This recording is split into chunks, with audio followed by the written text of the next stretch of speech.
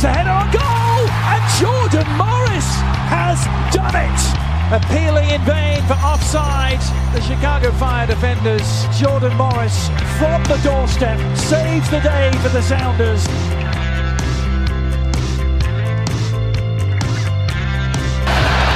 Cleared. A foot race the other way. Look who's running hard after defensively. Wayne Rooney, the net is empty. Big collision by the captain. That is unbelievable effort. Rooney putting one up. Acosta. Header. Goal! Hat-trick. Acosta.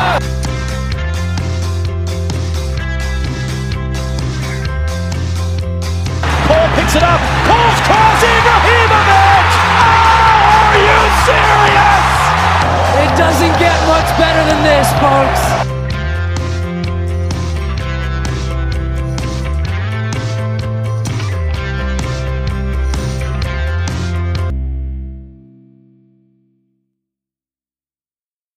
The Stateside Soccer Show with Logan and Jordan. Hello and welcome back to the Stateside Soccer Show. My name is Jordan Wiegand, and with me today, as always, is Mr. Logan Stump. How's it going, everybody? Was that slower for you this time? Yeah, that I was kind of taken aback. My response time was a little bit slower, but that was because you didn't speed through it like you had somewhere to be, like the next interview.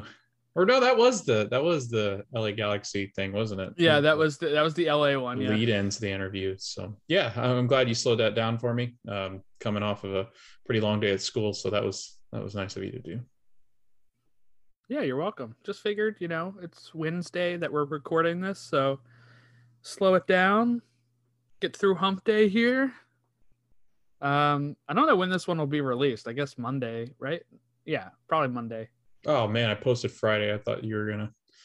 No, the other one's Friday. That's the LA right. one. Well, then I lied. Oh well. But we do have some big news here before we interview. I guess we'll talk about the Cincinnati signing, and then we'll talk about the home openers after the interview. But Cincinnati got their guy. Luciano Acosta is coming to back to MLS, snubbing DC United and going to FC Cincinnati, who's been putting together a team. And I guess this means no Pity Martinez then, since they went with Acosta. But I like the signing. I do think it is a good signing for Cincinnati, and I'm interested to see how this team plays this year, because they really need to turn it around with the way that they've, played previously. And signing Brenner and signing Acosta, I think, goes a long way towards that, and maybe gets Frankie Amaya happy where he stays. I was going to say, I'm just looking at some of his numbers, and we talked about this pre-show. Pretty impressive in those span, or that 3-year span that he was with DC United. I think 2018 was his most impressive. 10 goals, 15 assists. Somebody that can, add an attacker to that side for Cincinnati. I know Cincinnati really struggled in that department and struggled all around. So anybody that they can add that is going to make this team better, at least more interesting watched for sure. I think that, he struggled. It looks like he struggled a little bit as he went back as he went to Liga MX. But I think, a move back to the MLS might be what he needs to he's only 26, I think. So looking forward to see what he can add to Cincinnati. And that'll be fun, because it seems like every time we get ready to talk about a team, something like this happens. So it's wonderful. And we really appreciate these teams waiting until we're getting ready to do a preview on their team to make we have signings. The connections inside MLS headquarters that lets us know what order to get these teams, so that way we have something to talk about. Nashville, you should be looking forward to some kind of signing. We're lining up that interview as we speak, so it should be a pretty interesting week for Nashville next week and the Revs. So just be out there on the lookout for any kind of players or any kind of news and rumors that probably come true. Yeah, so we will go ahead, like I said, and we'll take a look at the home openers that were just released. MLS released the home openers for each club.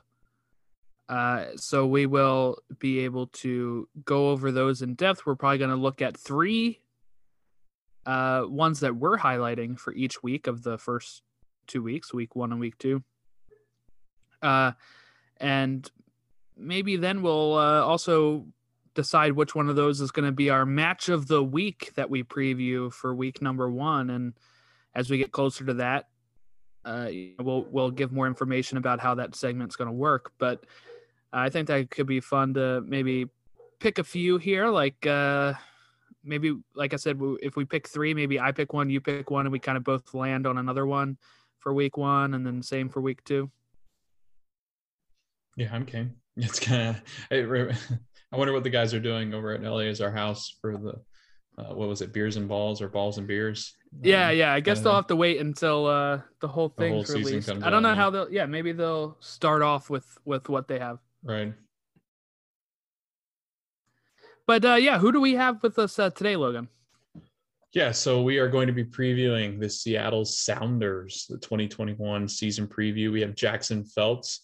He is the host of Sounders Weekly and Sounders FC pregame and postgame. He also does some producing for the 950 KJR in Seattle. So we're excited to have him on and preview some of these, important positions that I think need to be filled for the Sounders, and talk a little bit about the team. And we're going to talk some about Jordan Morris and kind of get an update on that and see what kind of impacts that'll have. But I'm excited about this one. This is, again, like you said, Jordan, and I know you've got a fascination talking about the Cascadian teams, at least that region. So that this will be right down your alley, because this one should be pretty exciting. Yes, I am looking forward to this. And I guess let's go ahead and welcome him in. Can we have Jackson Felts with us today, host of Sounders Weekly and Sounders FC pre and post game shows on 950 KJR in Seattle. How are you today? I'm doing good, guys. Logan, Jordan, thanks so much for having me on. Thanks for jumping on here.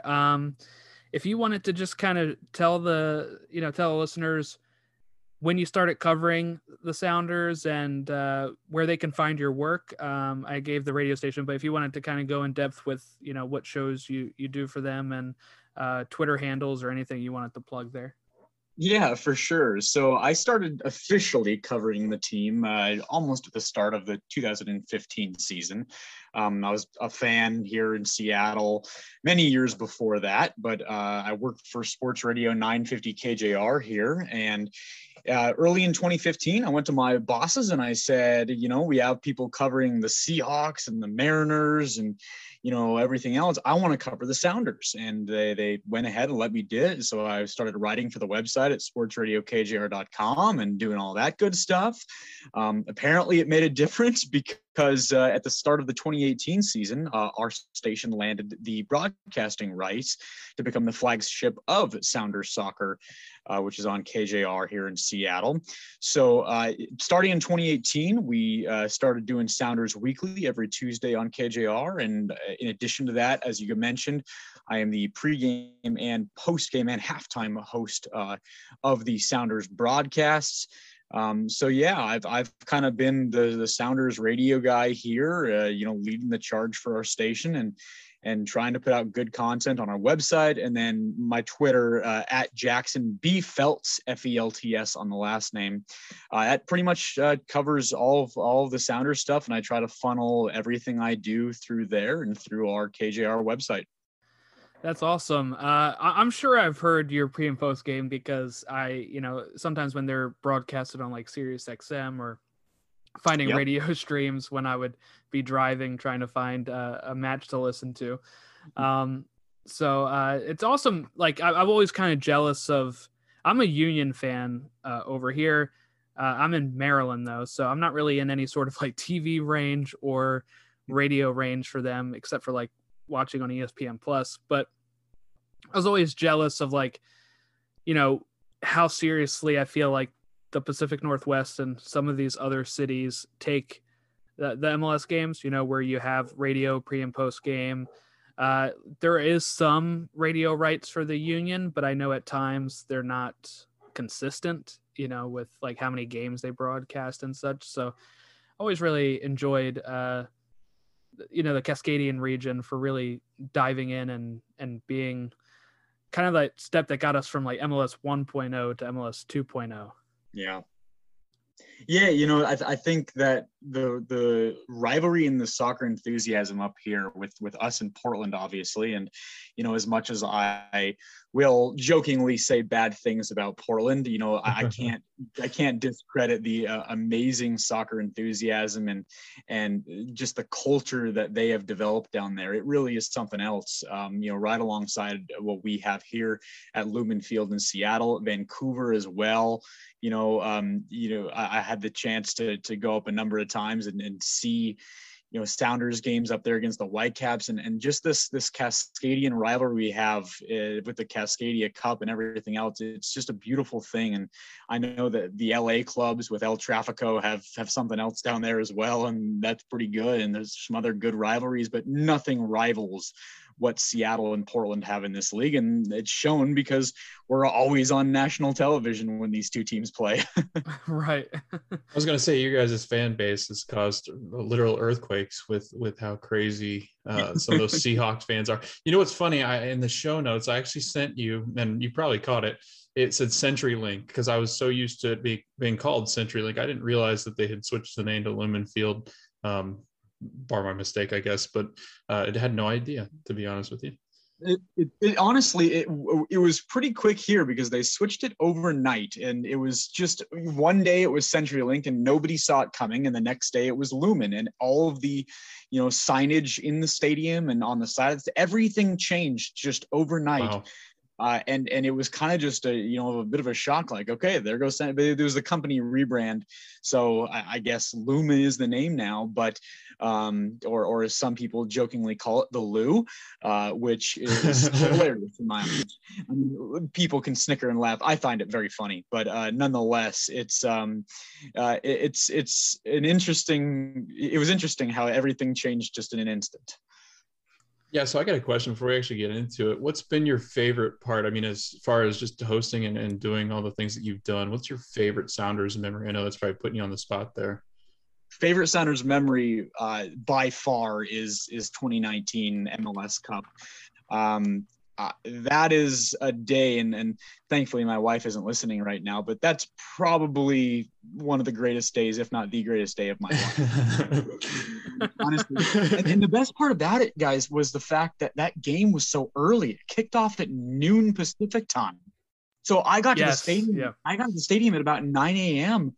and it was I had 2 helpings of breakfast at the wonderful breakfast. I mean, you kind of settle in. You go down to the field. You start to feel the enthusiasm. You go out to the various parking lots where people are kind of getting ready for the game and barbecuing and starting to party and everything. And there was a vibe around the stadium. It was just electric. And obviously the game happened, and the first half was bad. The second half was great. And here I am, Rui Diaz scores in the 90th minute, or right as the clock hits 90. And that made it 3-0. And I'm at that point, I'm in the press booth with a number of our broadcasters, Steve Zakuani, Keith Costigan, Matt Johnson, my co-hosts, Danny Jackson, Wade Weber, and Pete Fewing, who do my pre and post game shows with me, who are all just absolutely fantastic. And I'm just crying. It's 3-0. We're about to win a championship in front of 70,000 people at what was then CenturyLink. And I was bawling my eyes out, and it was an amazing moment. And we did the post-game show was only supposed to be an hour. We ended up doing about 2.5 hours. We went over across the street to the victory party where Garth Lagerwey and Brian Schmetzer and Adrian Hanauer spoke, Peter Tomazawa. And we just partied it up. And at that point, I went and joined my good friends at local bars for the next 5 hours. I mean, the game was over, and our post-game show was over by right about 5 p.m.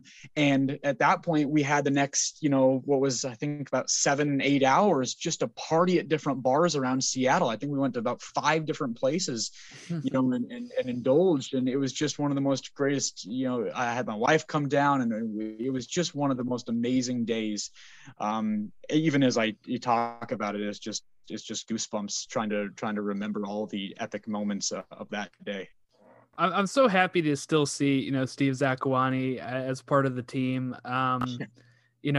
broadcasting and such, because he had such bad luck with that injury that really, he's still only 33 now. So that's just crazy to think. But you mentioned, being a fan before starting the cover of the team and such. And I was just wondering about the Seattle region as a whole, that they had the Sounders in the USL for a bit. They've been in other leagues as well, but in the USL up until, like 2008, right before they joined MLS. And wanted to know, like, were they popular? Not obviously to the heights they are now, but were they still like a pretty decently well-known place in like a team in Seattle? Because I will say I've walked into like I think it was a McDonald's when I was in Seattle one time. I was there for like a day trip before I did a cross-country road trip, and we stopped in Seattle, and I got to see like outside of Lumen Field. But there was this like McDonald's by like the Space Needle and stuff like that. But there was like they had like Sounders memorabilia from those USL days, like a Sounders ball, an old Sounders jersey. So I just didn't know if they were really, super well known back then as well. Yeah, I mean, it's kind of funny when you're so close to it. You definitely are aware, and I think the average Seattle sports fan probably knew him. I mean, listen, guys, the Sounders are a team that dates back to 1974. Right. This is a team here in Seattle that people know about. Whether they just moved here in the last 10 years, they're for sure going to know about it. But I think if you have grown up in Seattle at any time since 1974, this is such a soccer enthusiastic region. Where there's a lot of suburban areas around Seattle where there's huge soccer leagues. You think about a guy like DeAndre Yedlin, who made his way through the Sounders and then over, of course, to Europe and with Newcastle and everything over there. And he's a guy that started, I believe I'm saying this right, at Crossfire just over near Seattle. I mean, the soccer passion around this city is huge. So I think just by that being the fact, people knew about the Sounders, and the Sounders got really good support considering it was USL.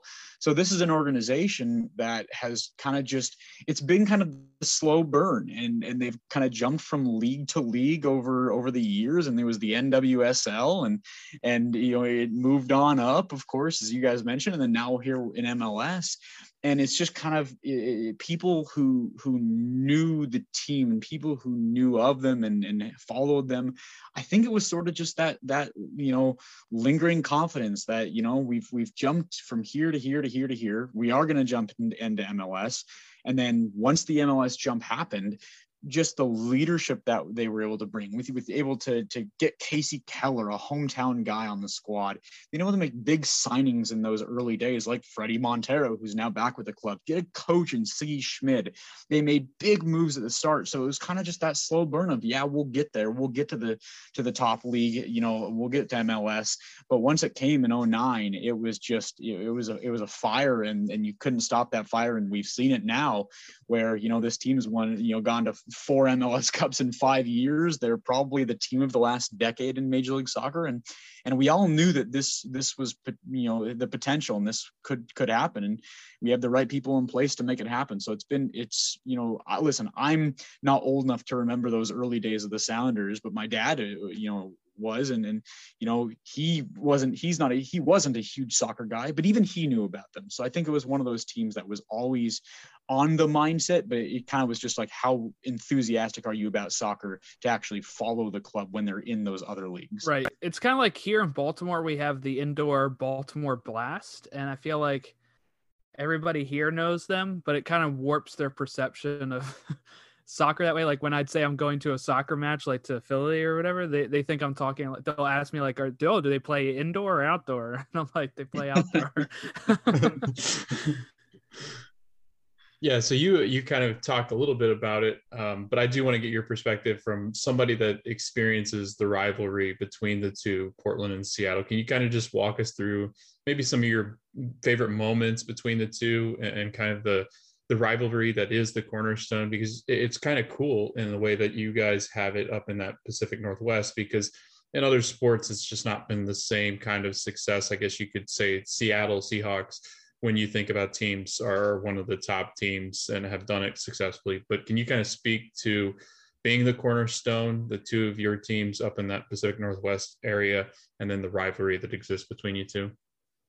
Yeah, I mean, it's ridiculous. It's intense to the point of, I think it's listen, there are many really good rivalries in American sports, and for sure, as I mentioned before, it's the number one rivalry in American soccer. But I might even go as far as say it's the best rivalry in American sports. And I know you can say you're Ohio State and Michigan, for you guys there, for Baltimore, you Ravens, Steelers, Yankees, Red Sox, obviously, but I don't think that any of them really get to the level that Sounders Timbers does, because what it is we're so close. Obviously, we're only divided by, well, depends how fast you drive, but 2-3 hours.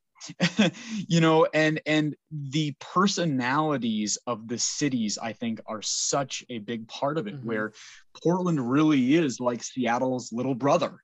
And, they want to be us, and they certainly kind of, look at us like we are, I don't know. They probably look at us and think that we think that that we're better than them, and not that we do. But all you have to do is look in the trophy case, and the Sounders have a lot more than the Timbers. And right there, it's the fan inside of me that's coming out, because, I mean, listen, the Timbers have a nice culture and all, but it's the personality of the players, of the fans, that clash so well with Seattle. And you think back to, some of the most amazing moments. I think back to, gosh, I'm going in my memory books. You asked for the best moments and stuff. One of my favorite moments, I think, is Roger Levesque, and this was in 2009, I think it was, where he scores in just under a minute, I feel like, and there's the famous celebration where Nate Jaquia uses his arms as like an axe and chops down Roger Levesque, who just scored under a minute, and it's just this remarkable moment of the Sounders in their first year, and Levesque, who's a longtime Sounder at that point, and it already ingrained as a legend in this town, just completely falls over. It's just hilarious and wonderful. 2014, there was some amazing moments. There was a game a few years ago where the Sounders were down, I believe, 2-1, and Roman Torres is brought on, and he sends a cross into Clint Dempsey, who heads it home for, it was a draw down in Portland, but it was just such an epic match. There's some amazing moments. Levesque's probably at the top of them, but this rivalry is like nothing else. And you go down to Providence Park when the Sounders are there, and you be here at Lumen Field when the Timbers are here. There is just a pure hatred of the fan bases, and it's a hatred while allowing you to still have that respect and say, yes, it's pretty cool what you're able to do culturally there. But at the same time, it is like, I will never like a Portland Timbers fan, and a Portland Timbers fan will probably never like me. So I think you're right, though, in the sense of the rivalry, even as a Ravens Steelers rivalry person over here. Soccer is my favorite sport. So for me, it is so for my 30th birthday, which is coming up, I was supposed to pick up, my parents took my sister somewhere for her 30th. So they said, what would you want to do for your 30th? And I said, I want to go to Seattle or Portland and watch these two teams play each other. So that is the goal once I can actually go to a game, depending on how the restrictions are this year. But So I am very much looking forward to that. I do have a Seattle jersey and a Portland jersey. Though I collect jerseys for all the teams. So you get up here to Seattle for a game this year. I'll take care of you. Just let me know when you're up here. Awesome. Yeah. I'll try to get over there. But yeah, so that's the dream for me. And it was because I think I have this attachment to Seattle Sounders from, I really started following the league, and I went to MLS Cup 2007 when it was Houston versus New England. It was in DC, and my dad took me there, and I was in high school, and I just started, slowly starting to get into the league here. And 2009, Seattle enters the league. I like their colors. Green and blue are my favorite colors. And then they had the Xbox logo on their chest, and I was like, this is awesome. So I'd always use them in like FIFA. I really liked Freddie Montero. So I just kind of before the Union joined in 2010, I was like, oh, I like casually watching Seattle. So I've kind of had that, soft spot for them where I always wanted a Seattle jersey, finally got one, and want to go out there. So it is a very special rivalry, even to, I think, soccer fans outside of the region as well. So I would agree with you that it's probably one of the biggest in sports here, in maybe not like popularity, but definitely in the intensity. Absolutely. And also that the Nate Jakwa, that was a name I've not heard in a long time. You just spit that one out. That was great. So kind of going on to, last year, 2020, what was kind of the pros and cons of last year? It was a weird year for 2020, and then you had Portland winning MLS's back, so that probably wasn't so great up there in Seattle. And then and then you get to MLS Cup, like you said, 4 out of 5 times, and end up losing to the Crew in a pretty disappointing fashion. I was rooting for you, but what was was it kind of a disappointment overall then, or was it just good to get back to the final? I think if you look at it as a whole, it was not a disappointing year. I mean, I went into the year kind of saying, listen, Seattle's playing with house money. You're coming off, an MLS Cup win at home in one of the great days in all Sounders fans' lives. You've been to MLS Cup 3 of the last 4 years. I don't think anybody was going into 2020 saying, yeah, Sounders absolutely have to have a great year.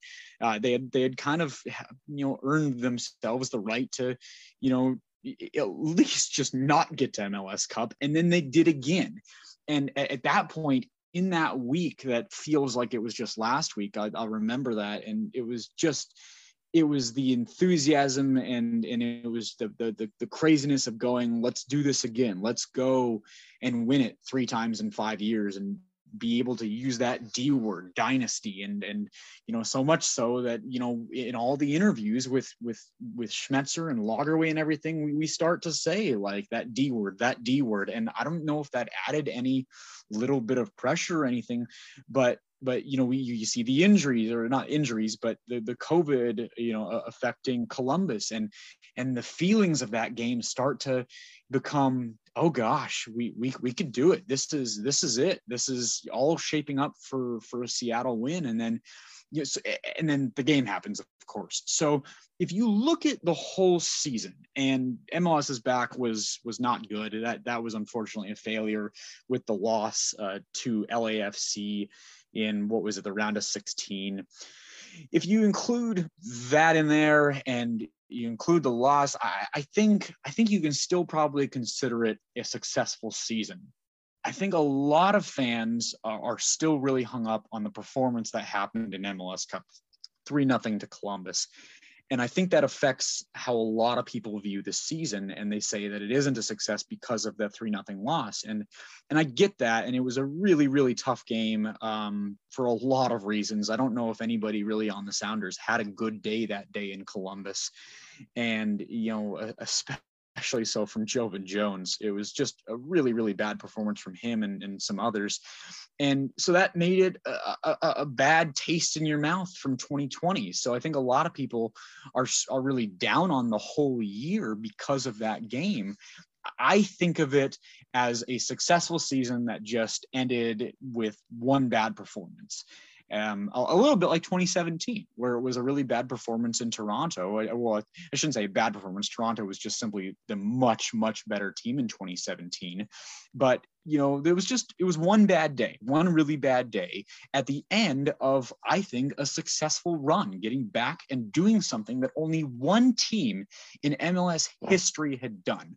Only DC United went to 4 MLS Cups in 5 years, that at the start of this whole thing back in the late 90s. And the Sounders are the only other team to go to 4 MLS Cups in 5 years, in a time where there, I think, is so much more parity in the league, many more teams in the league, obviously. So I think it's more impressive what the Sounders did to get to 4 in 5 years. And you only won 2, but at the end of the day, you look back at this last run in the last year, and I don't know how you can say it wasn't successful when you consider that they were able to do it again with really not that pressure to do so. Again, going back to it, I think they were playing with house money, and I think they ended and they were able to walk out of the casino with a pretty good haul regardless of that last game. Yeah, especially after that Minnesota playoff game where it was one of the best playoff games in MLS history. But, the fact that you make that big comeback when it seemed like you're going to be going out, that, the final is just that, like you said, the house money there.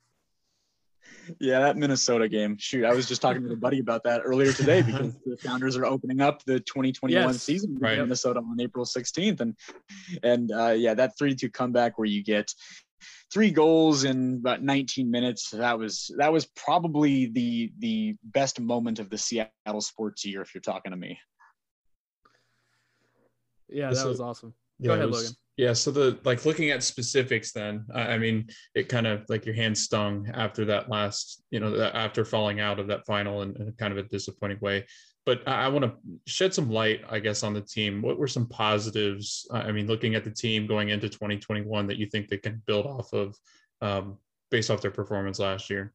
Yeah, I think there's a number of things. I think we'll start with Alex Roldan at the right back spot. This is a kid who came into the year and Kelvin Leerdam was clearly the starting right back, and Alex was going to be the backup. I mean, Alex Roldan is a kid who's from Seattle University. The Sounders drafted him, and he started in the defensive midfield, and he played a little bit out there on the wing in the 4-2-3-1 that Schmetzer uses. And they decided to convert him to right back. And it's obviously very hard when you're converting from more of a midfielder, especially defensive midfielder role, to a fullback spot. And Alex Roldan did it beautifully. It was just fantastic what he was able to do from that right back spot, being both good defensively and then really good on the offensive end. So that was a really huge positive that we saw as the 2020 season went forward, that Alex Roldan can be a reliable person to start at right back, so much so that Brian Schmetzer went ahead and started him in every match in the playoffs at right back, including MLS Cup, when Kelvin Leerdam was possibly healthy enough to start MLS Cup at that right back spot. Alex Roldan got the nod. And he didn't have a very good MLS Cup. He didn't have a great game against Minnesota, but the kid, hung in there, and he certainly, had a number of learning experiences that are going to make him better in the future. So I think Alex Roldan is a huge positive spot. Joao Paulo is in his first year. He came up to Seattle from Botafogo at the start of 2020. He was a really, really solid addition that's going to continue in the defensive midfielder for Seattle in this next year. Yeimar Gomez Andrade is a center back. He had his first year with Seattle in 2020. He is kind of, I'm not going to go as far to say, the new Chad Marshall here, but he is the new center back number 1 for this team that they really, really needed with the exits of Roman Torres, Kim Ki-hee, and Chad Marshall. You needed a number 1 center back, a big-bodied guy to come in and own that spot. And Gomez Andrade has been just fantastic at that spot. So when you look at that side of the defense, I think that the back four, I think that's really strong. You know, Nicholas Lodeiro is going to continue to be the best player for the Sounders at that number 10 spot. You have Ruidíaz up top. He had a really good year, and he's just going to continue on that horse. You know, Christian Roldan with the versatility to play both next to Joao Paulo in the defensive midfield and go up to that right wing spot. I think that versatility is good. Stefan Frei is obviously a mainstay in goal. You know, there are things carrying over now. And then with the additions that the club made in this offseason, I think the team is very different in terms of how they'll play from how they played in 2020 and the year prior, but it's a team that should be in contention again. So I think when you look at specific spots, you know, and getting Brad Smith back at the left backs, what they can do in terms of the versatility in terms of lineups from the 4-2-3-1 to potentially having two forwards in a lineup now in 2021 with Freddie Montero back. So Brian Schmetzer, I think he should be feeling cautiously optimistic about this team going into 2021, simply because of the success that they've had. The culture is there, and you still have Ruidíaz, Lodeiro, Joao Paulo, and Gomez Andrade and Frei building that spine down the middle of your squad. I think that's going to anchor this club to success in 2021. I was going to say, you talked about spine, and you know, watching as a fan just of the game and a fan of somebody that finally was able to get his opportunity. And I know Jordan and I right away just heartbroken for Jordan Morris and everything that happened. His way of turning down offers. He could have gone to Europe or really fulfilled those dreams earlier. Finally decides to take that chance. Because he felt personally that he was in the right spot then. Everything was working out for him then. And, you know, just to see him go down, how important has Jordan Morris been, not only for that club, but for that city? It feels like he was the heartbeat of Seattle for some time there.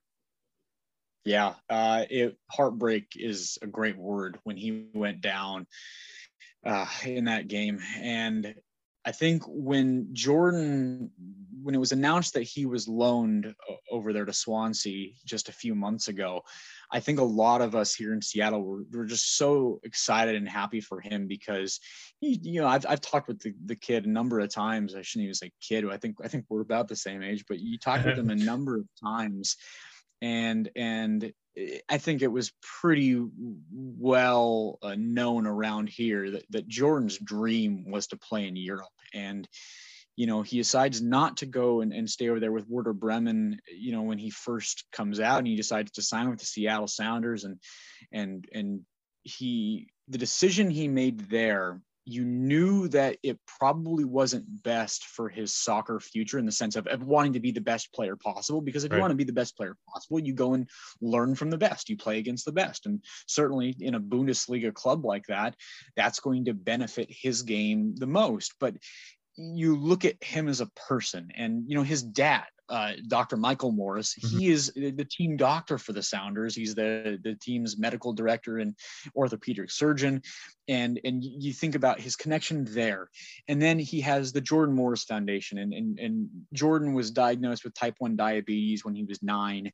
And so he builds this foundation to help kids. And one of our hosts at 950 KJR, Ian Furness, his son also has type 1.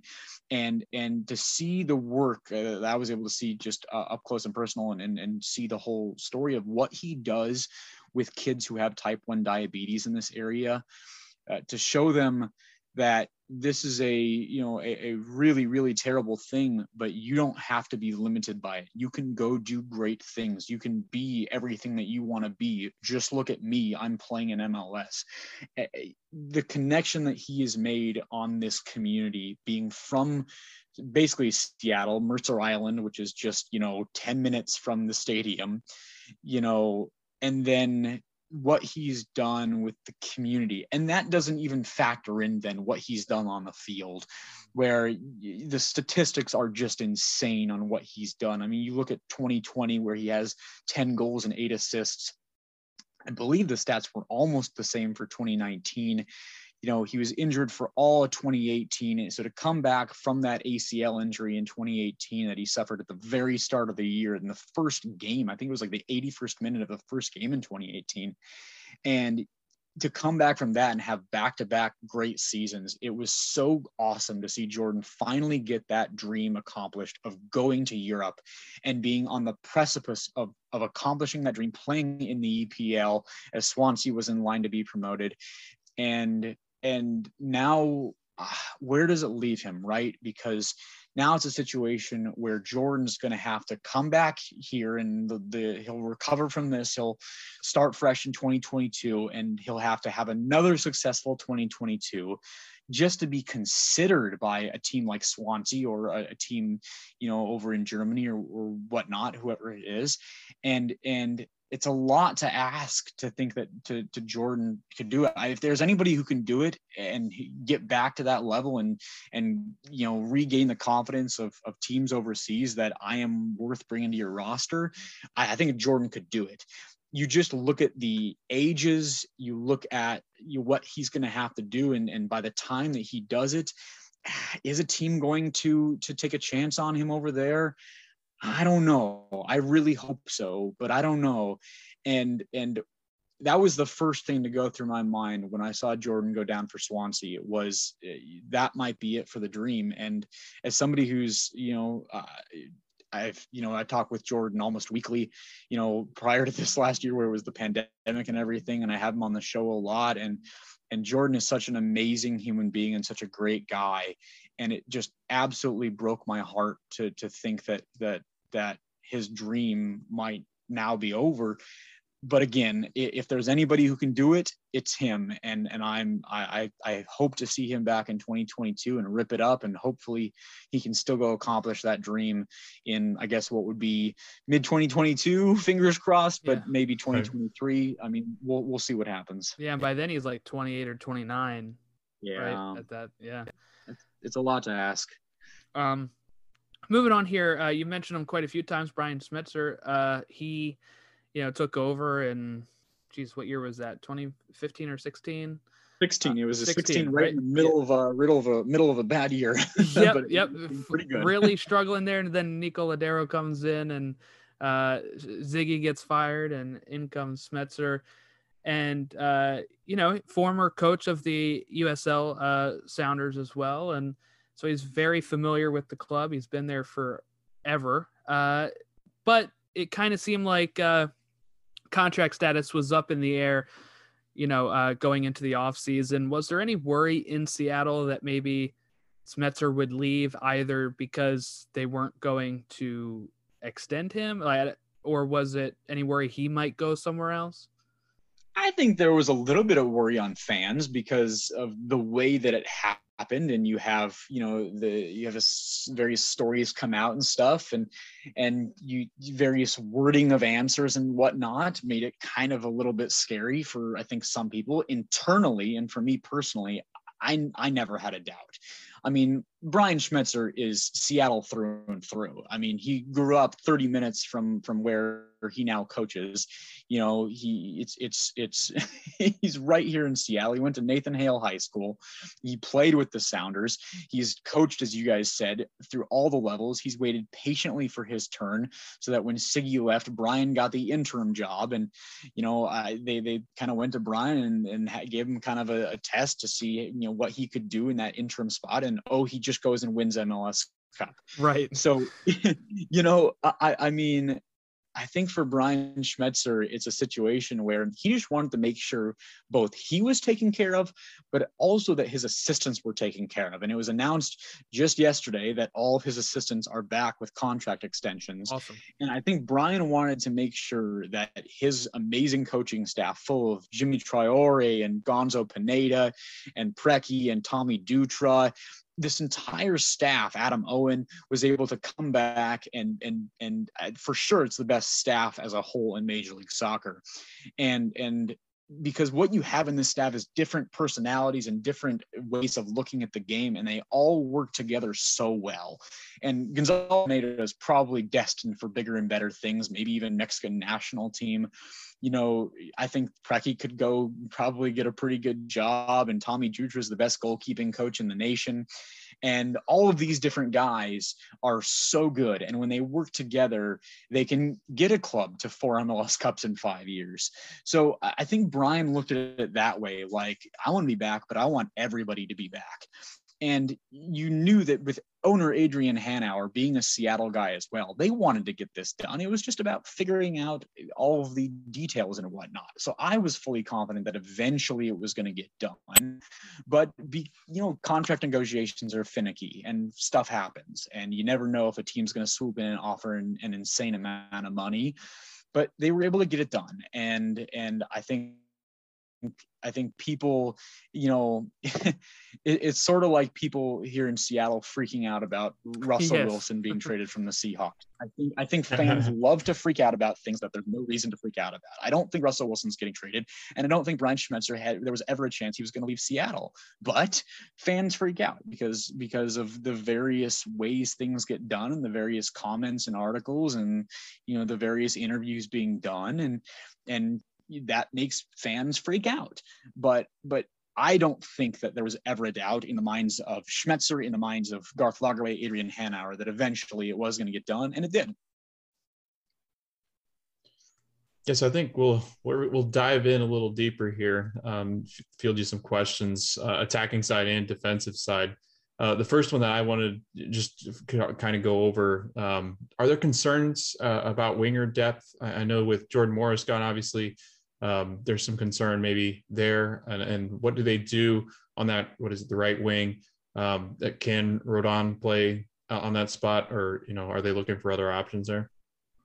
Yeah, I mean, there is a concern. I mentioned how the spine of the team is so strong, but certainly I think the wings are a little bit of a weird thing. I think the fullback spots are pretty strong as well.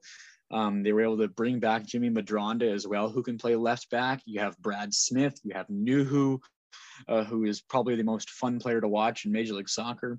Alex Roldan at the right back spot, and I wonder what they can do in terms of that position as well. They brought in Kellen Rowe, who's a Federal Way native, just south of Seattle. So Kellen Rowe's a guy who can play at the right back spot. And then the wing spots are kind of up in the air, right? Because you bring back Freddie Montero. It's, I guess, theoretically possible that Montero could be on the wing, but I see him more as a second forward. I think when he did his interview back with Seattle media, Freddie sees himself as a second forward as well in kind of a 2-forward formation. So there's that. So you go through the wing depth. You're right. I mean, what are you going to do? Use left back Brad Smith on the left wing? That's a possibility. You can use Kellen Rowe on the right wing. I guess that's a possibility. Christian Roldan, we've seen that he can be on the right wing. I would like to see Christian on the right wing because it's a proven winger that can stand in there, and then you have a few different options you can throw next to Joao Paulo in the defensive midfield. Jordi Delem, Danny Leyva is a young kid that I want to see a lot more of after an injury-filled year of 2020. I think Danny Leyva is in for big things in 2021. So if you do go with Delem and Leyva next to Joao Paulo in the defensive midfield, if Brian Schmetzer sticks to a 4-2-3-1, and you're able to throw Christian Roldan out on the right wing, then that is a solidified place right there. You don't have to worry about the right wing. Christian's the guy. It's the left wing where things got to get figured out. And, how does Kellen Rowe factor in that? How does Brad Smith factor in that? Nobody is a true left winger. And that makes 2021 very interesting because it really is going to be the wait and see approach until this team can bring in a new winger. They have the TAM money because they were able to loan Jordan Morris over to Swansea, so they have a little bit of cash relief there. They actually have a sell-on money from the sale of Henry Wingo. He's kind of transferred and hopped over a couple places in Europe. So because of that, they get a little bit of a sell-on price right there. So as Garth Lagerwey's talked about it, they have kind of a pile of gold that they didn't think that they would have, and now they do. The problem is they can't spend it right now because they can't scout because of COVID.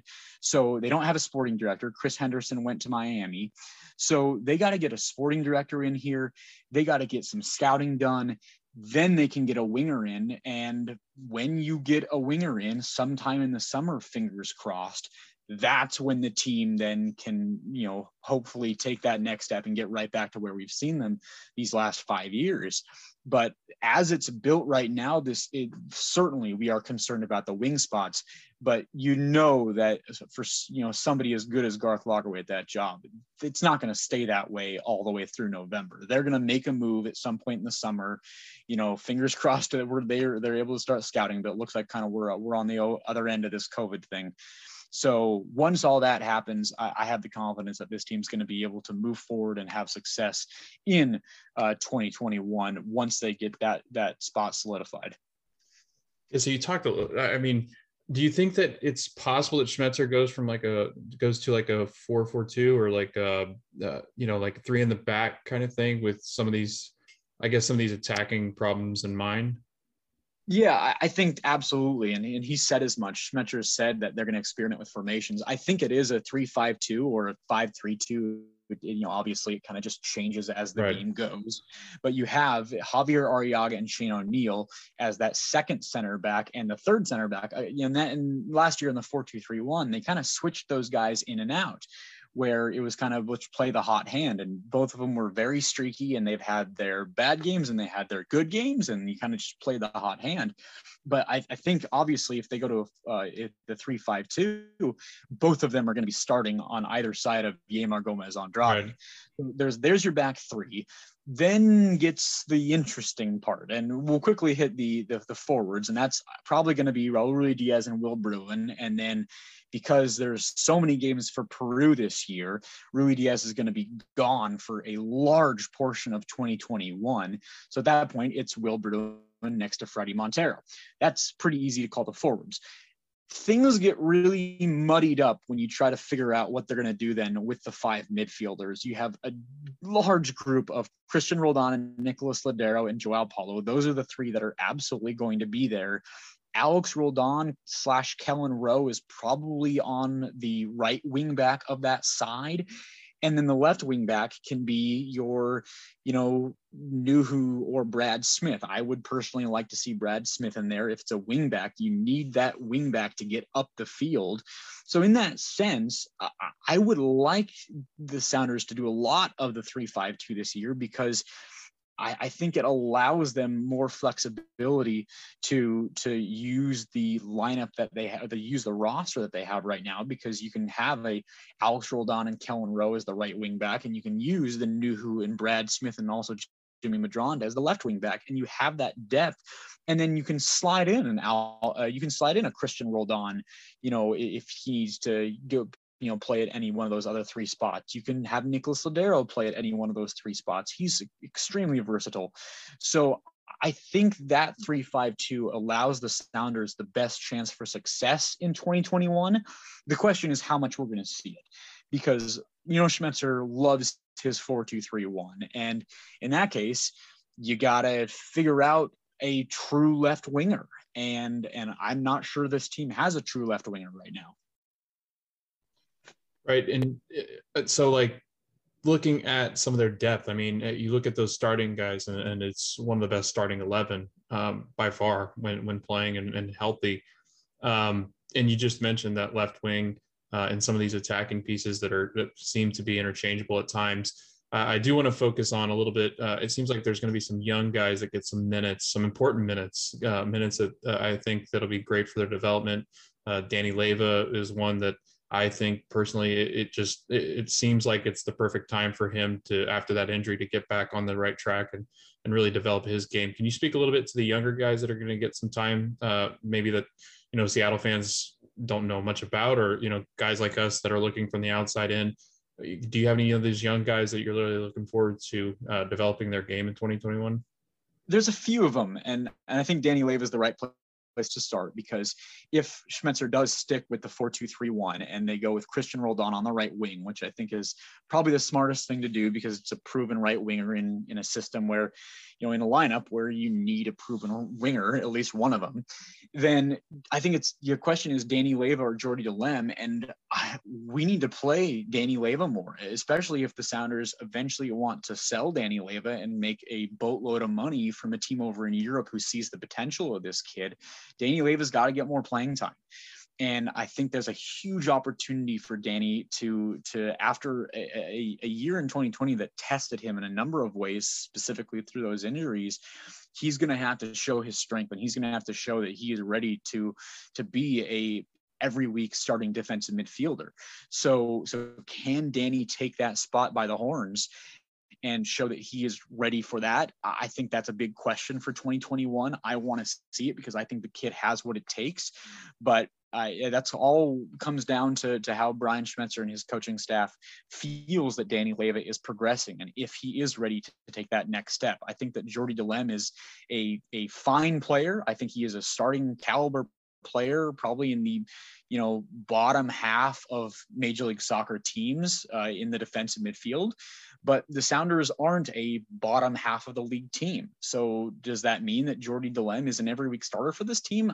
I'm not sure. I would rather risk it with Danny Leyva, allow Danny to grow over the course of this year and become better and better and better before eventually the club perhaps sells him to make the money. So I would like to see Danny Leyva take that next step, but there is a bunch of guys. Josh Atencio is a midfielder, but more center back that the team can throw in. If it's a system where they're going with a 3-5-2 and they need three center backs out there, having Josh Atencio, a young kid off the bench, he's 6'1", 174, and the kid plays big. He's come in at center back late in games a few times. Brian Schmetzer has called on him to get a few minutes. I think Josh Atencio is a guy to watch. Ethan Double-Air is one of my favorite players. He's ridiculously young. I think he's only 18 years old.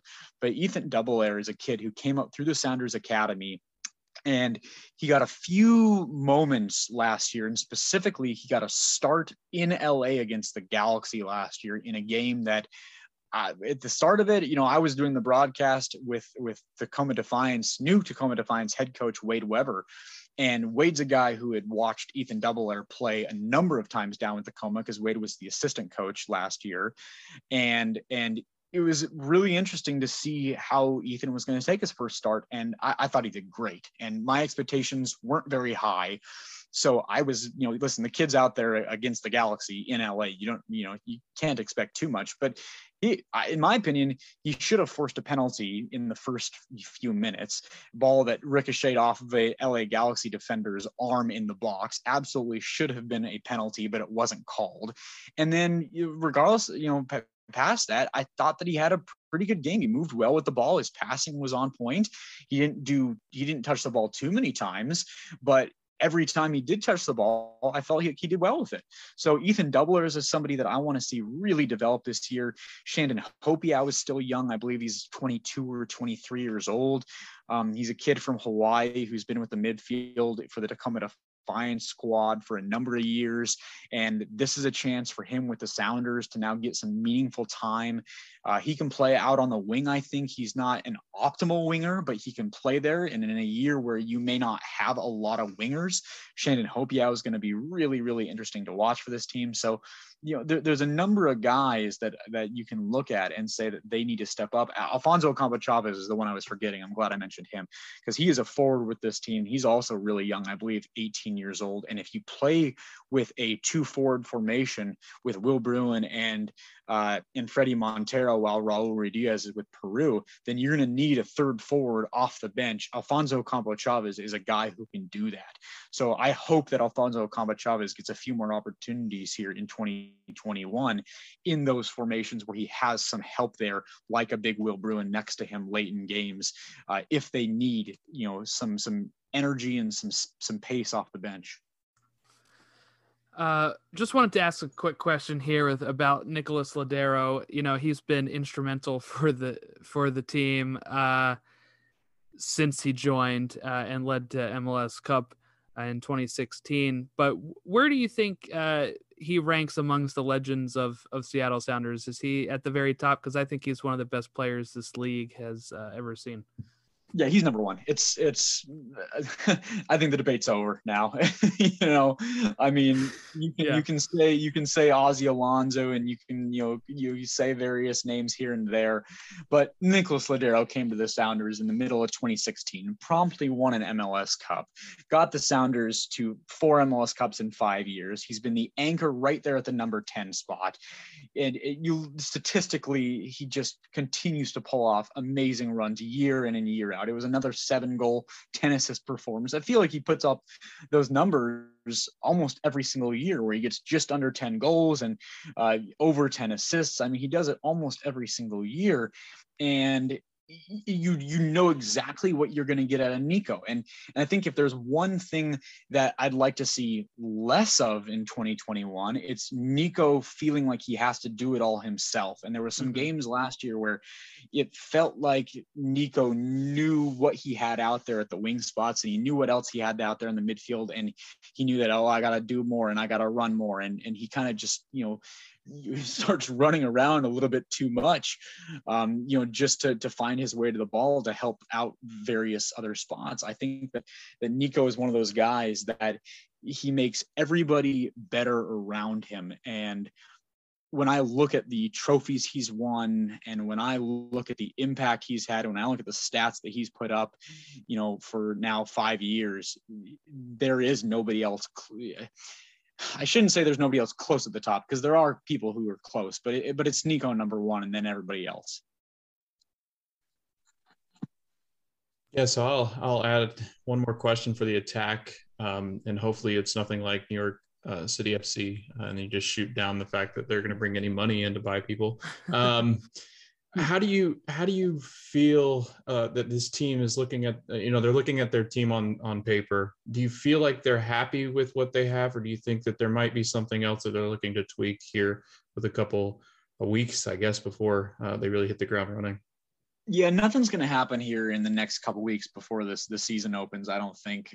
You have your team. They brought back Fredy Montero, and that was a necessary addition, and such a smart addition for Garth Lagerwey and staff, because in a year where you're not able to scout, bringing in a guy like Fredy Montero to solidify your forward position and solidify your attack is so meaningful. But I don't know if they're happy with it. I think that they may say they're happy with it, and I think that they may be happy with some of the results they'll get, but at the same time, you don't have a true left winger, and being that that's the case, I don't think that you can be happy. So I don't think that the club will be fully happy with what they have on paper until they bring in an addition, in the summer, using that money and they got from Jordan and from Henry Wingo sell on. So I think that that's the necessary addition to make them happy, but that's not going to happen until they're able to bring in a sporting director here, hopefully in the next few weeks or so, and then scout, and then find a winger who can come in and play for this team for the next 3 years as a TAM player and contribute right there from that left wing spot. And that Jordan's going to be back in 2022, and he can be on the right or the left wing, but you need another guy right now, and you don't have that right now. So you can't be happy with it, but I think they'll get there. I think that they'll make a signing in the summer, and the Sounders will be right back there in the playoffs, and everything will be hunky-dory there when we hit October.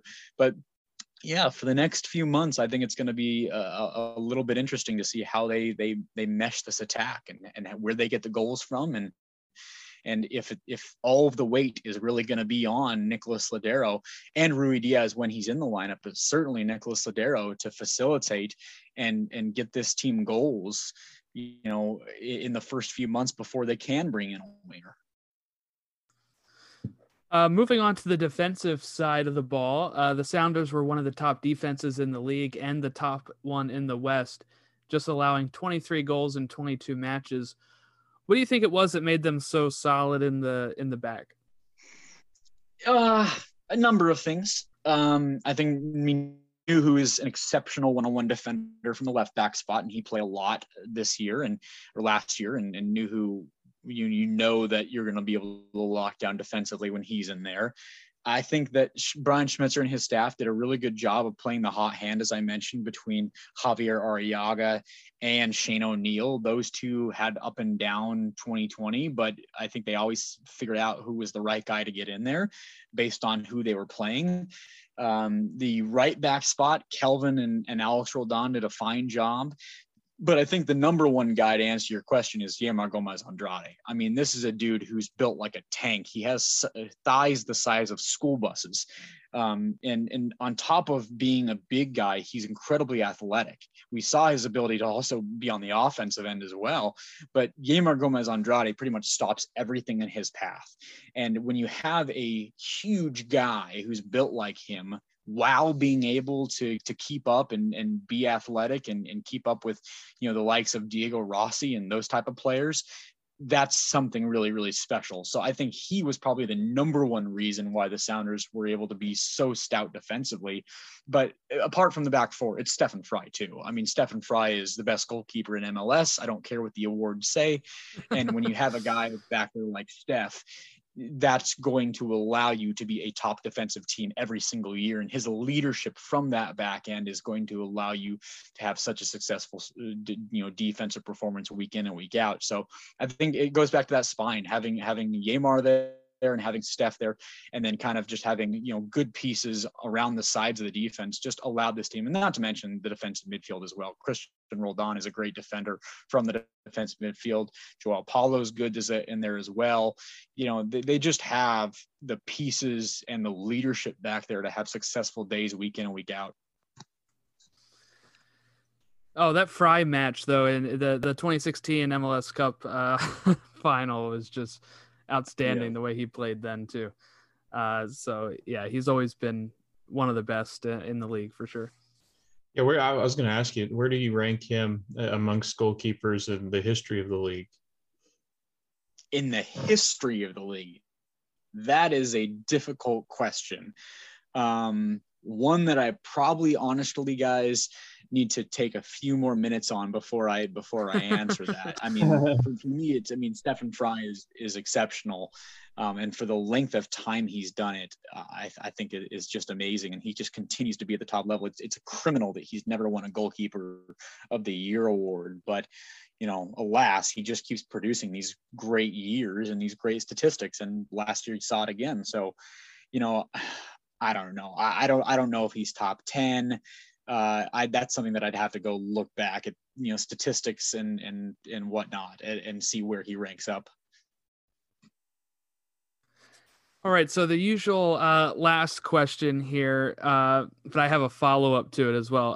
But what is a successful season for Sounders in 2021? Is it making, do they have to make the final again or win the final, or is there another benchmark? I don't think they have to make the final again. It's sort of like I said earlier, where the Sounders played with house money in 2020. Right. I think they're still playing with house money, where you've gone to 4 MLS Cups in 5 years. You have a team this year that's not exactly the way you want it to look at the start of the year. You can't scout. You're going to have to wait till summer to bring in a true left winger. It's kind of funny. You look at it this way, right? So in 2016, they won MLS Cup. In 2017, we went to MLS Cup and lost. In 2018, the team ended up getting knocked out in the, Western Conference semifinals to Portland. 2019, win MLS Cup. 2020, you lose MLS Cup. So if we're just continuing on this pattern, the Sounders would lose in the Western Conference semifinals. I think what would constitute a good season is making the West final. I think that would be a successful year, and maybe even just, being really competitive, but losing to a great team in the semis. I don't think that they have to get back to MLS Cup, because just simply the team isn't built I think the way it was the last few years. Mm-hmm. It's not a true rebuild, but it's kind of just a recharge a little bit. So I think this team could be absolutely 100% MLS Cup favorites next year. Jordan Morris being back, a left winger being in here, more depth on the squad, et cetera, et cetera. Another year for the development of Alex Roldan, Brad Smith here. I think that 2022 could have MLS Cup written all over it. But this year, I'm not sure a successful year is getting back. I think a successful year is simply winning a playoff match, getting in, having a good year, and also just developing the kids more, getting more development for Ethan Doubler, getting more development for Danny Leyva, Alfonso Campo Chavez. Freddie Montero comes back, and Freddie Montero, is going to have some great moments in Rave Green again, and that's going to be awesome to see. So I think just a good year where people are able to have some real joy after a tough 2020, seeing the club again here in Seattle at Lumen Field, getting back in the stadium, and winning a playoff match. I think that would constitute a successful year when we all understand that the way the roster is built right now, as of March 10th, it's not the way we want this team to look on October 10th.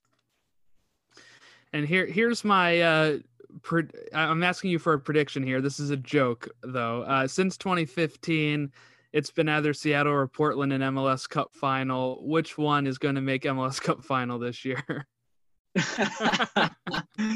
Well, if I had to pick one of them, I'll pick Seattle. Portland's built pretty well. Yeah. They have a pretty good roster down there, and I think Jimmy Chara did. In the back half of 2020, we saw his skill. So Portland has a really good roster. I'm never going to pick Portland to do something and go further than Seattle. I think Portland is always going to have a worse team than Seattle. Even, in the worst of years, I think Portland will have a worse year. Well, thank you, Jackson, for jumping on here. Did you want to plug your handles one more time? Yeah, it's Jackson B. Feltz. Felts is my last name. Jackson B. Feltz on Twitter. I do all my stuff at sportsradiokjr.com, and our pre and post game shows, Sounders Weekly, all of it on the iHeartRadio app. All you got to do is search Sounders Weekly. And that was Jackson Feltz, host of Sounders Weekly and Sounders FC pre and post game show on 950 KJR in Seattle. Logan, what was your biggest takeaway here from the interview with Jackson? I think how much Jordan Morris means to the city of Seattle. I from the outside looking in, that he's tough.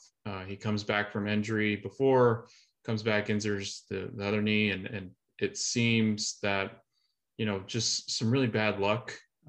It seems like everything has been working against him since go.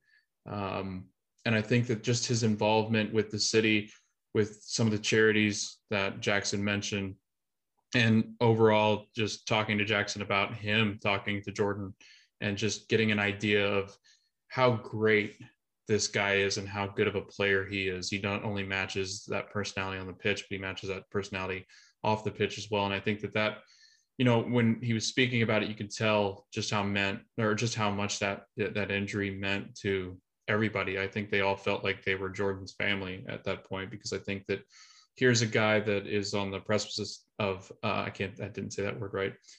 Precipice. Yeah. Thank you. I spit halfway through it. But I think that he's on that cusp of breaking through. And honestly, I think if all things were going well, he ends up in the Premier League next year with a good chance to play. He's going to be on the outside looking in and hopefully getting a spot on the U.S. men's national team at that point, really competitive and hopefully grabbing one of those spots in that starting 11. But then, all these things happen, everything working against him.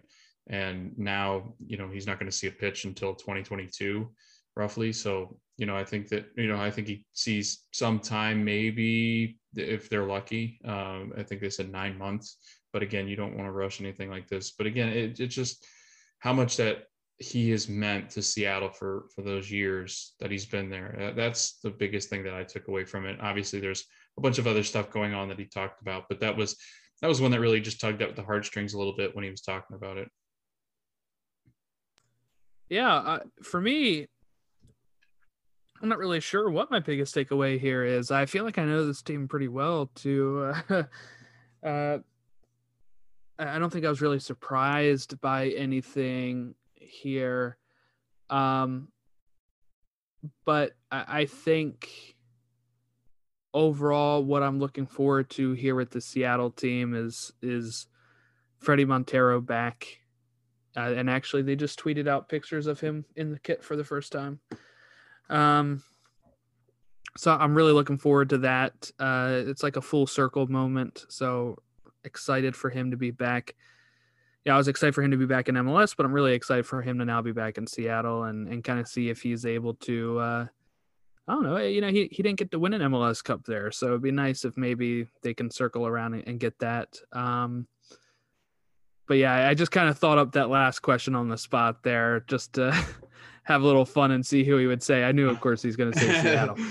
So that's going to be a really fun rivalry this year, especially if Sebastian Blanco is healthy for the Timbers. Yes, I think those are, to be honest with you, I think that if all things go right, those top three spots, man, those are going to be a battle. Even if Minnesota can start to play pretty well and challenge, I think you're looking at least three very, very good teams.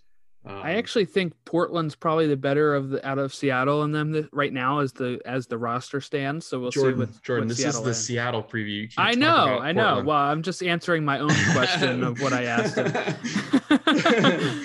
Oh man, close your ears, Seattle. But my main point being Seattle needs to go out and get a few more players. I think so too, to really cement that. Let's go ahead and move on to the home openers. Let's do it.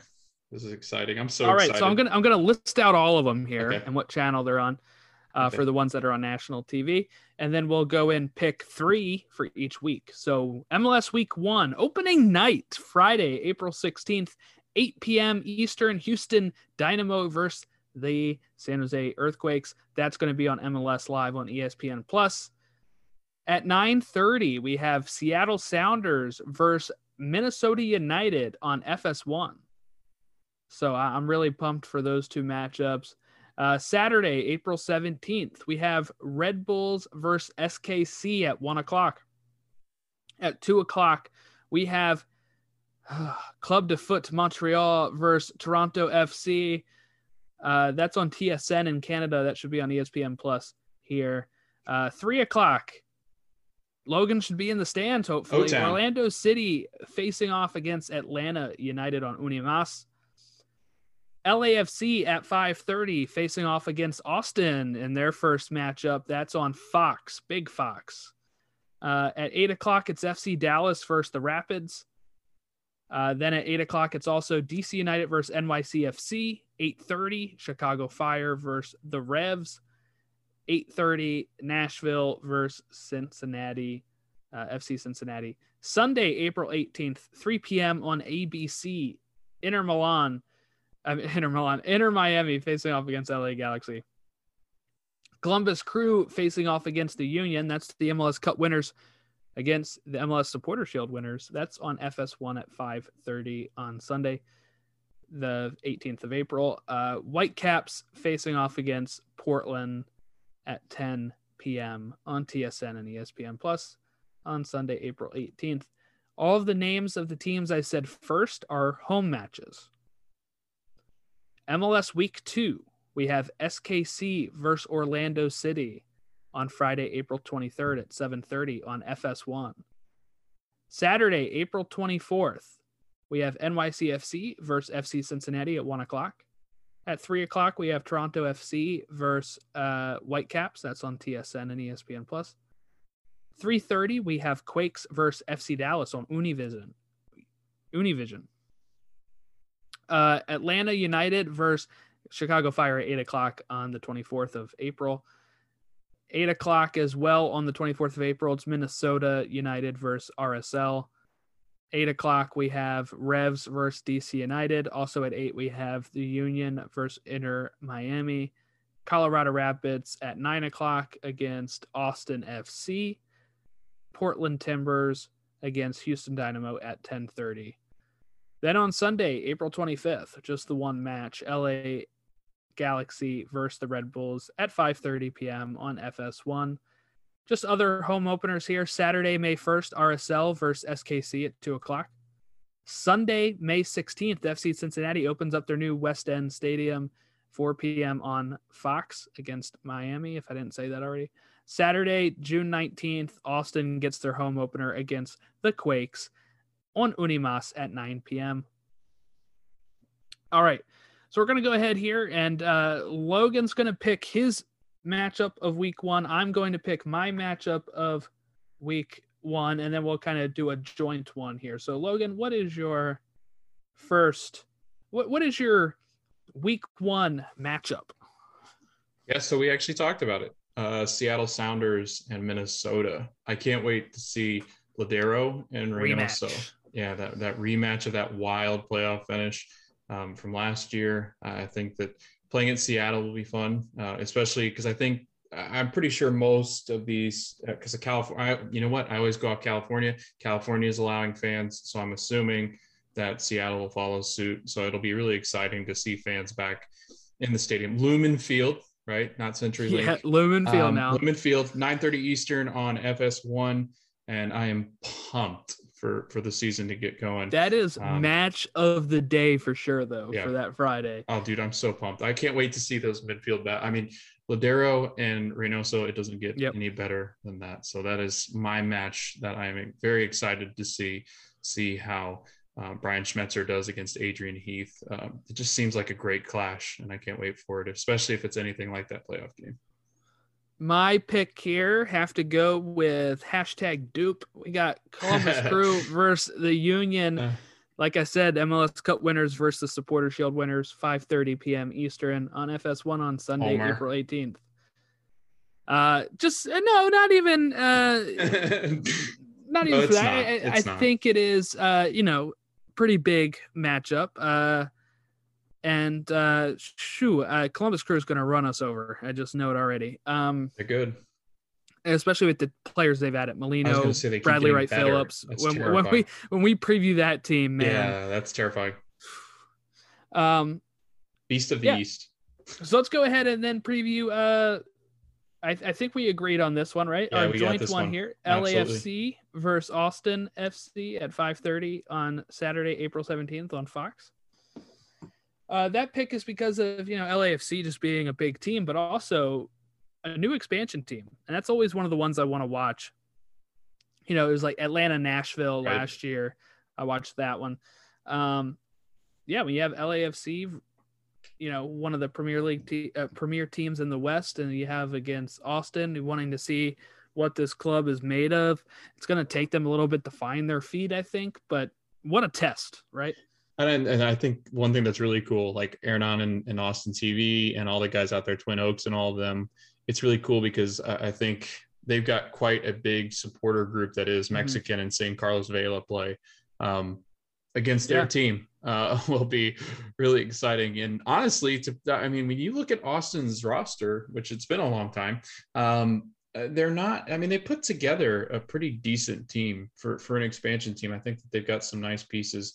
Obviously, it's going to be a huge test. It's like, here, get your feet wet with probably the best team in the West. So, I think it's definitely going to be a lot of fun. I can't wait to watch Diego Rossi play. Again, Carlos Vela healthy. The team's just so exciting, and Bob Bradley. But Austin's got a huge test coming up here in a couple of weeks. And just some other ones I just wanted to highlight without really talking about them too much. Just some of these big rivalry matches, Orlando, Atlanta, and Whitecaps, Portland Timbers. We got some really good matchups in week 1 that I'm really looking forward to. Not so much in week 2. Week 2 was a little harder, wasn't it? It was. We had trying to find a marquee matchup. Yeah.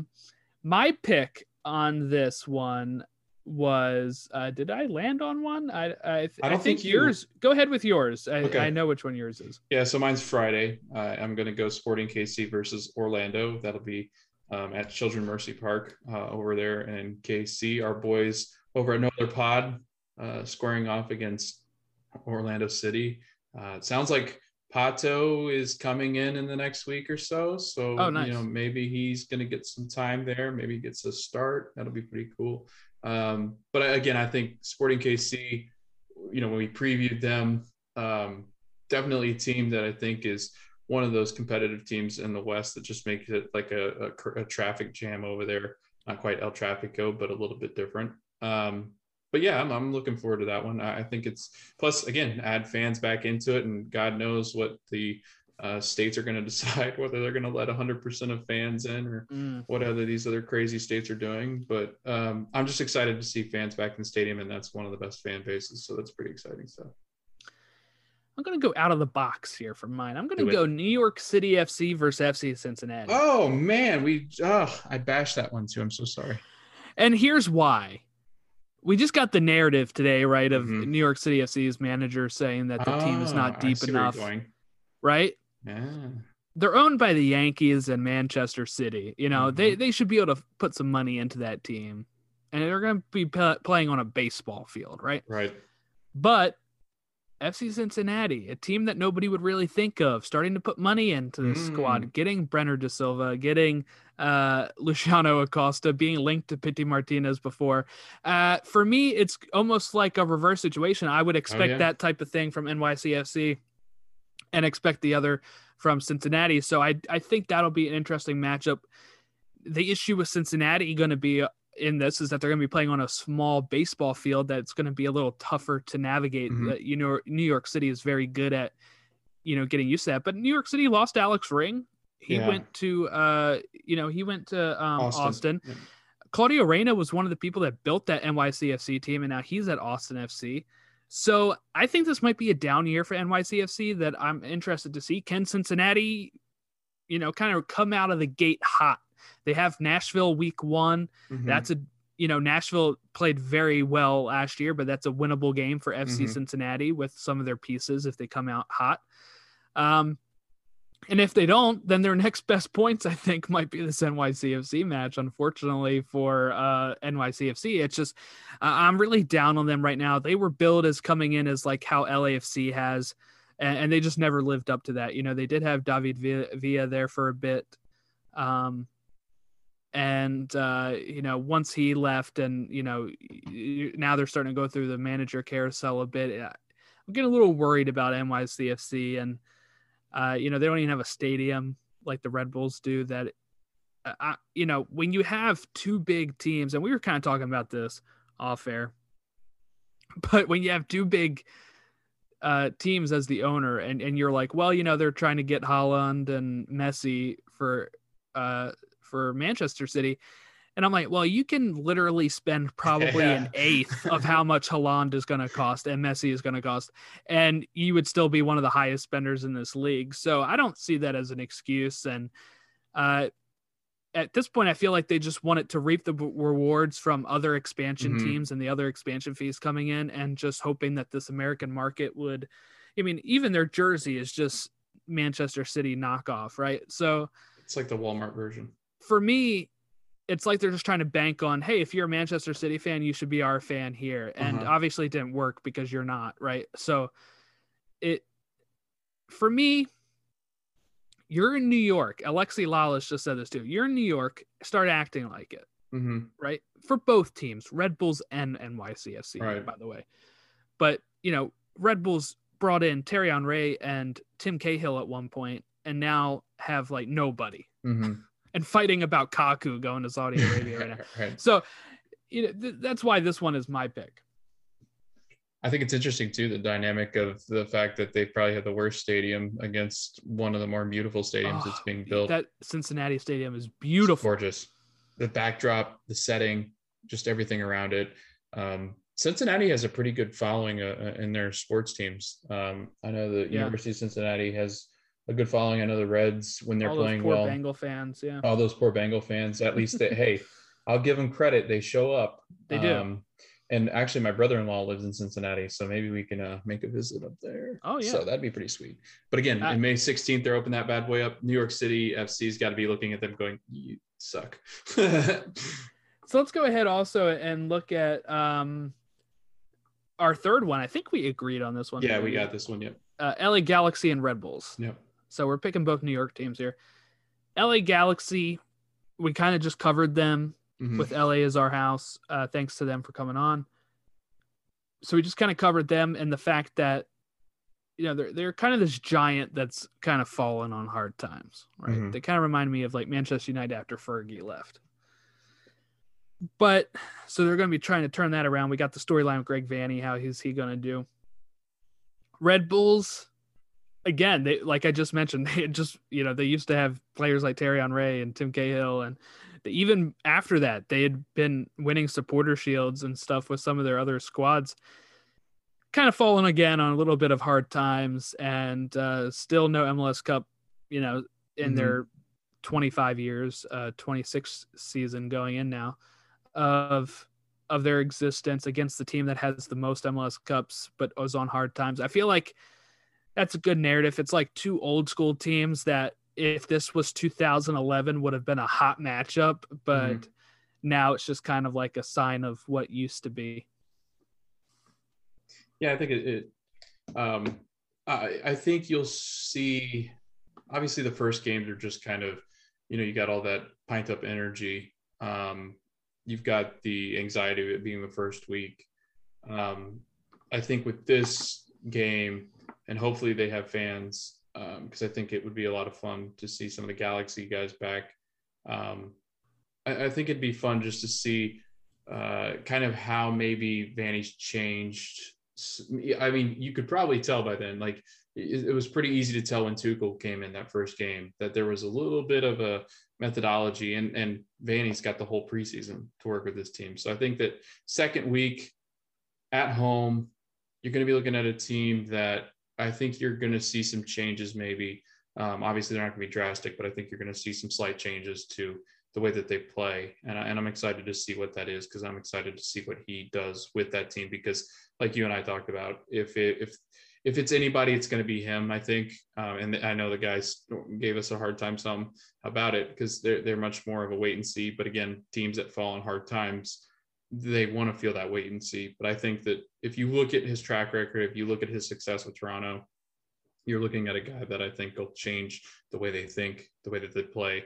And he's much more suited for this modern style of MLS than past coaches. So I think that that's something that a storyline that it'll be easy to watch.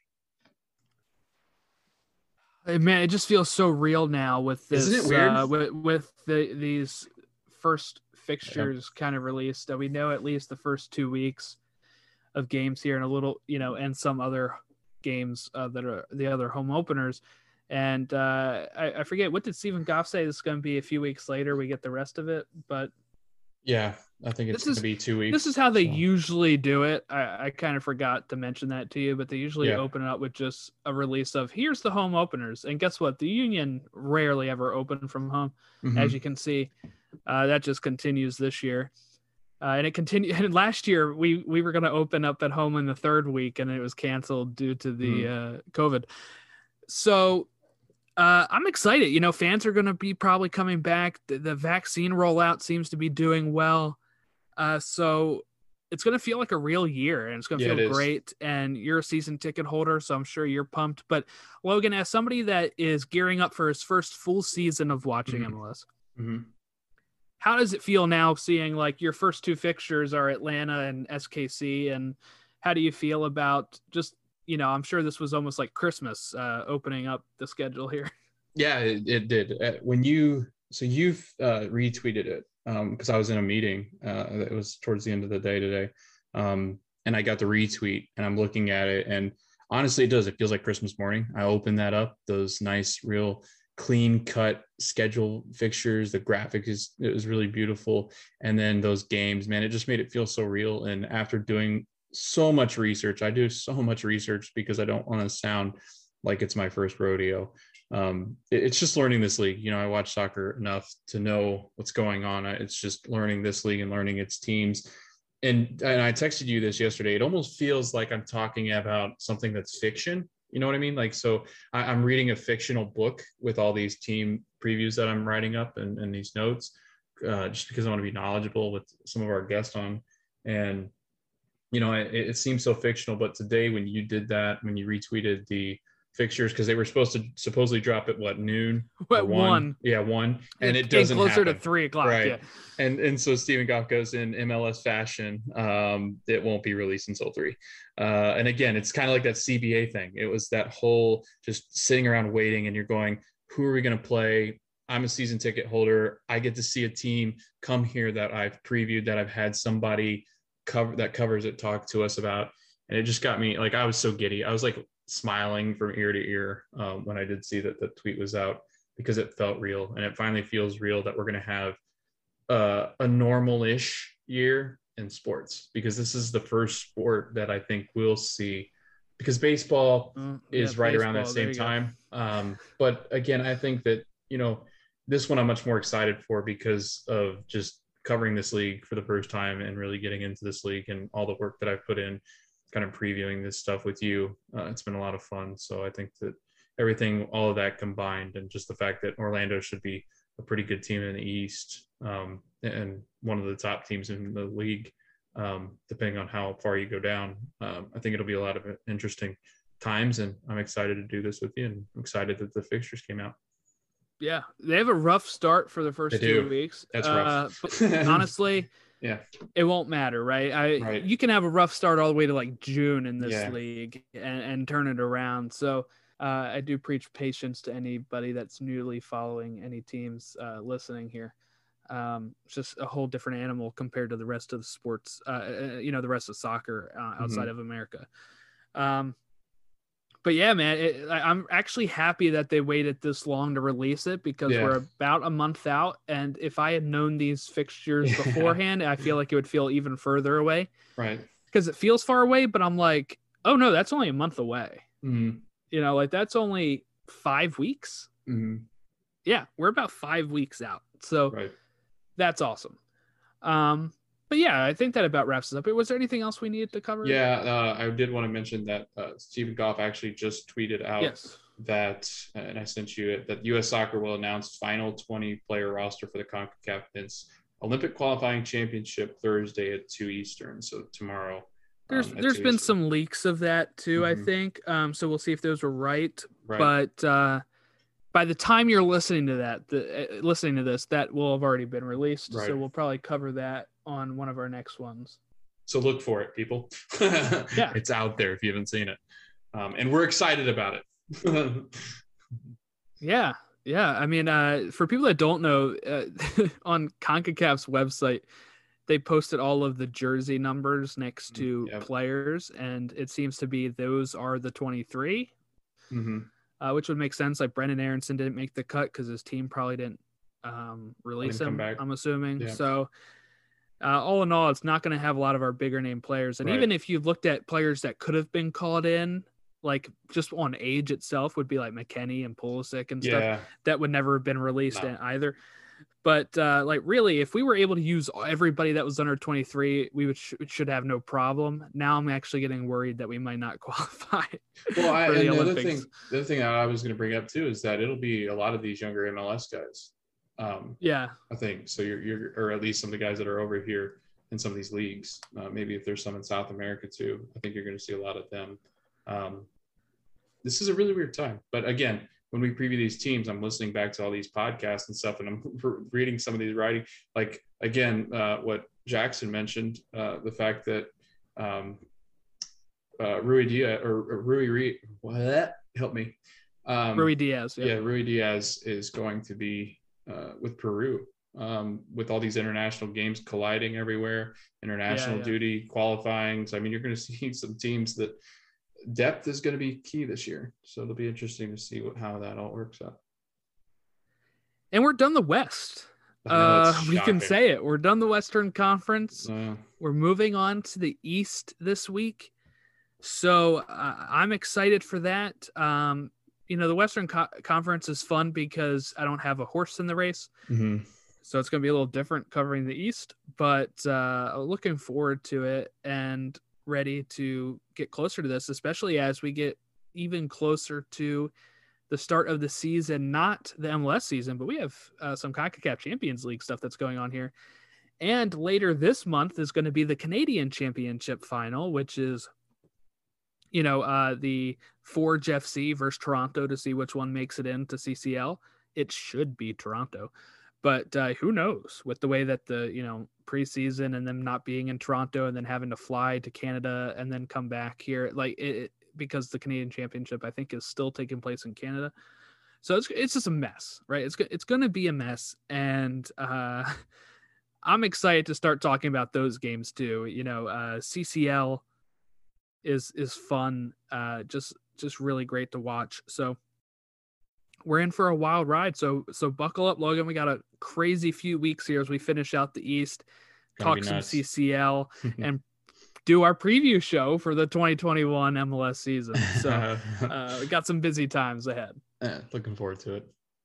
And you can follow us or reach out to us at Stateside Show on Twitter, Instagram, Facebook.com/Stateside Show, or email us statesideshow@gmail.com. We're hoping at some point soon to, start having some more video content. It's probably going to be after all the previews. I just feel like we have guests on, having to ask if they're comfortable with the video and stuff. We can work that stuff out later. So I do think we'll probably start releasing more of that video content as we get into the main season.